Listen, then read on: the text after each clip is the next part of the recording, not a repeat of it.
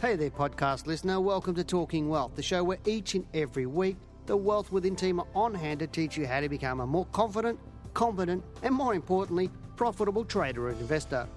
For more information, products, services, and detailed show notes, including a transcript for this podcast, head over to wealthwithin.com.au and click on the News and Media tab in the navigation. Hello and welcome to Talking Wealth. This is Janine Cox, Senior Analyst at Wealth Within. Today I'd like to talk a little bit about what happened this week. We actually ran a traders forum. We run these every month for our traders that have finished or are currently studying the Advanced Diploma of Share Trading and Investment.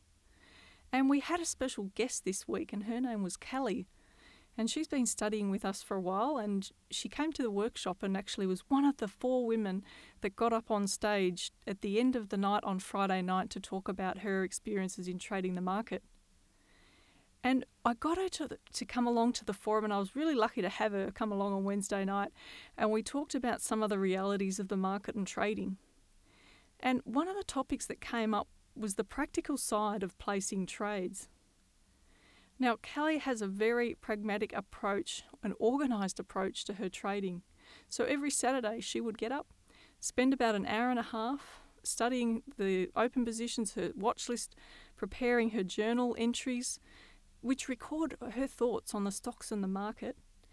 And she also places her trades over the weekend. Now, this is an interesting side of and a really practical side of trading the market is getting set up for the trades and actually placing the trades. But in particular, placing the trades because you really need to be familiar with your broker's website.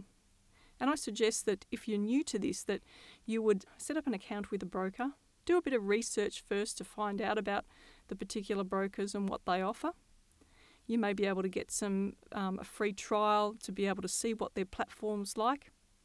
And then really get into the trading part of the platform and see how the features work, how the buy and sell process operates, and talk to the people at the broking house or whoever it is, whether it's one of the big brokers like CommSec, and discuss with them what options you have for placing trades and how you can organise this for yourself.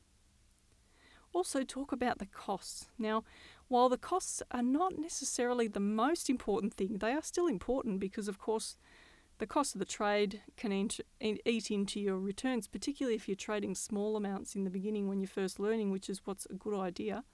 Because in the beginning, it's really about learning, making sure you have the application right, getting used to yourself in the market and getting the experience in the market, rather than about the profits, but the profits will come. Now, in our case, we run direct equity managed account service and we're placing huge trades into the market, millions of dollars worth of orders into the market. So it's a lot harder for us to put a trade into the market than it is for you to do that. But even still, you really need to consider things like the liquidity of the stock that you're trading. At the lower end of the spectrum, so if you're trading stocks in, say, the top 100 of the market, you won't have to worry about this. Most people wouldn't have to worry about this if you're trading for yourself because the liquidity will be sufficient enough for you to place a trade without it affecting the price.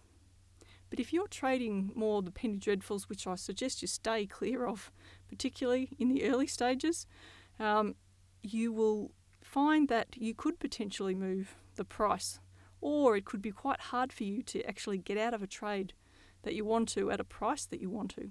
Now, coming back to the practical side of the platforms and how to use them and how to place your trades, look, generally our preference is actually to make a decision about how we're going to trade after the market's closed, but to actually place the trade during the market rather than outside market hours. However, from your point of view, you may work and it may be too difficult to be able to do this, so you may need that functionality to be able to put your trades in after market hours when your head's clear, which is the best time to be thinking about how you're going to place your trades, and then to do so and be able and to know with reasonable confidence that your trade's likely to go through. Because if a stock closed on a Friday at $5, say, and you want to sell it, then you're not going to place it at $5.05.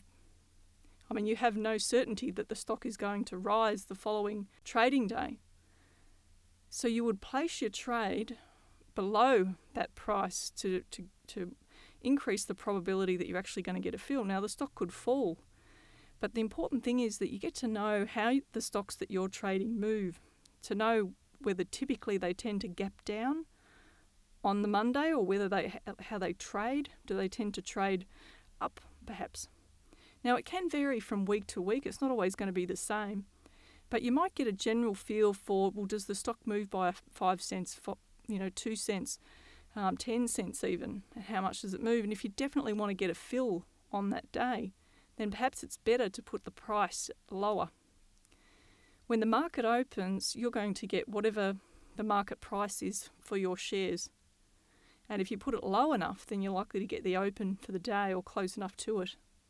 So there's a few practical things to think about.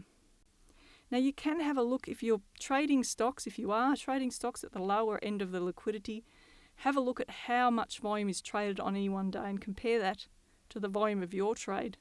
And also compare that to the price range that the stock can move in a day. And it's important that over time you actually work out where the best place is to be for you when you're placing your trades. If you can't put them on during the day, then it's just as sensible to have a plan in place and put them in over the weekend, which is what Kelly does, and then checks the trades during the day. And it makes it easier too, because if the order's already there, you can always amend it if it didn't go through. Now, sometimes a stock can gap through the price, so you may have actually set a particular price level. Say the stock closed at $5 and you set the trade at $4.95 to go through on the Monday. You just put it in a little bit lower than whatever the last price was, and then it gapped down to $4.90. Well, you may have actually missed the trade. You don't check it during the day and you get home that night and you find that your trade didn't fill, or maybe only part of your trade filled. Now that can happen from time to time, and it may be that the next day then you've actually physically got to go into the market, or you do it again that night, put your trade on again, lower it down a bit. But the thing that can happen to a lot of people is that when that occurs and a stock starts to trade down, often people will want to put their trade at the same price or hope that the stock's going to come back up again, when in fact it could continue to trade lower. And I've actually spoken to people, because we run an email support service, who have actually had to try to chase the trade down, not wanting to give away too much, and in the end they had to give away more just to close their trade out. So that's something that you really need to have a look at. It's all experience. And if it happens to you, then really it's just about learning from it. The important thing is to really know the stock and be prepared for what could occur, and give the stock a little bit of room to move when you're placing your orders. I'm Janine Cox, Senior Analyst at Wealth Within. Happy trading. Bye for now.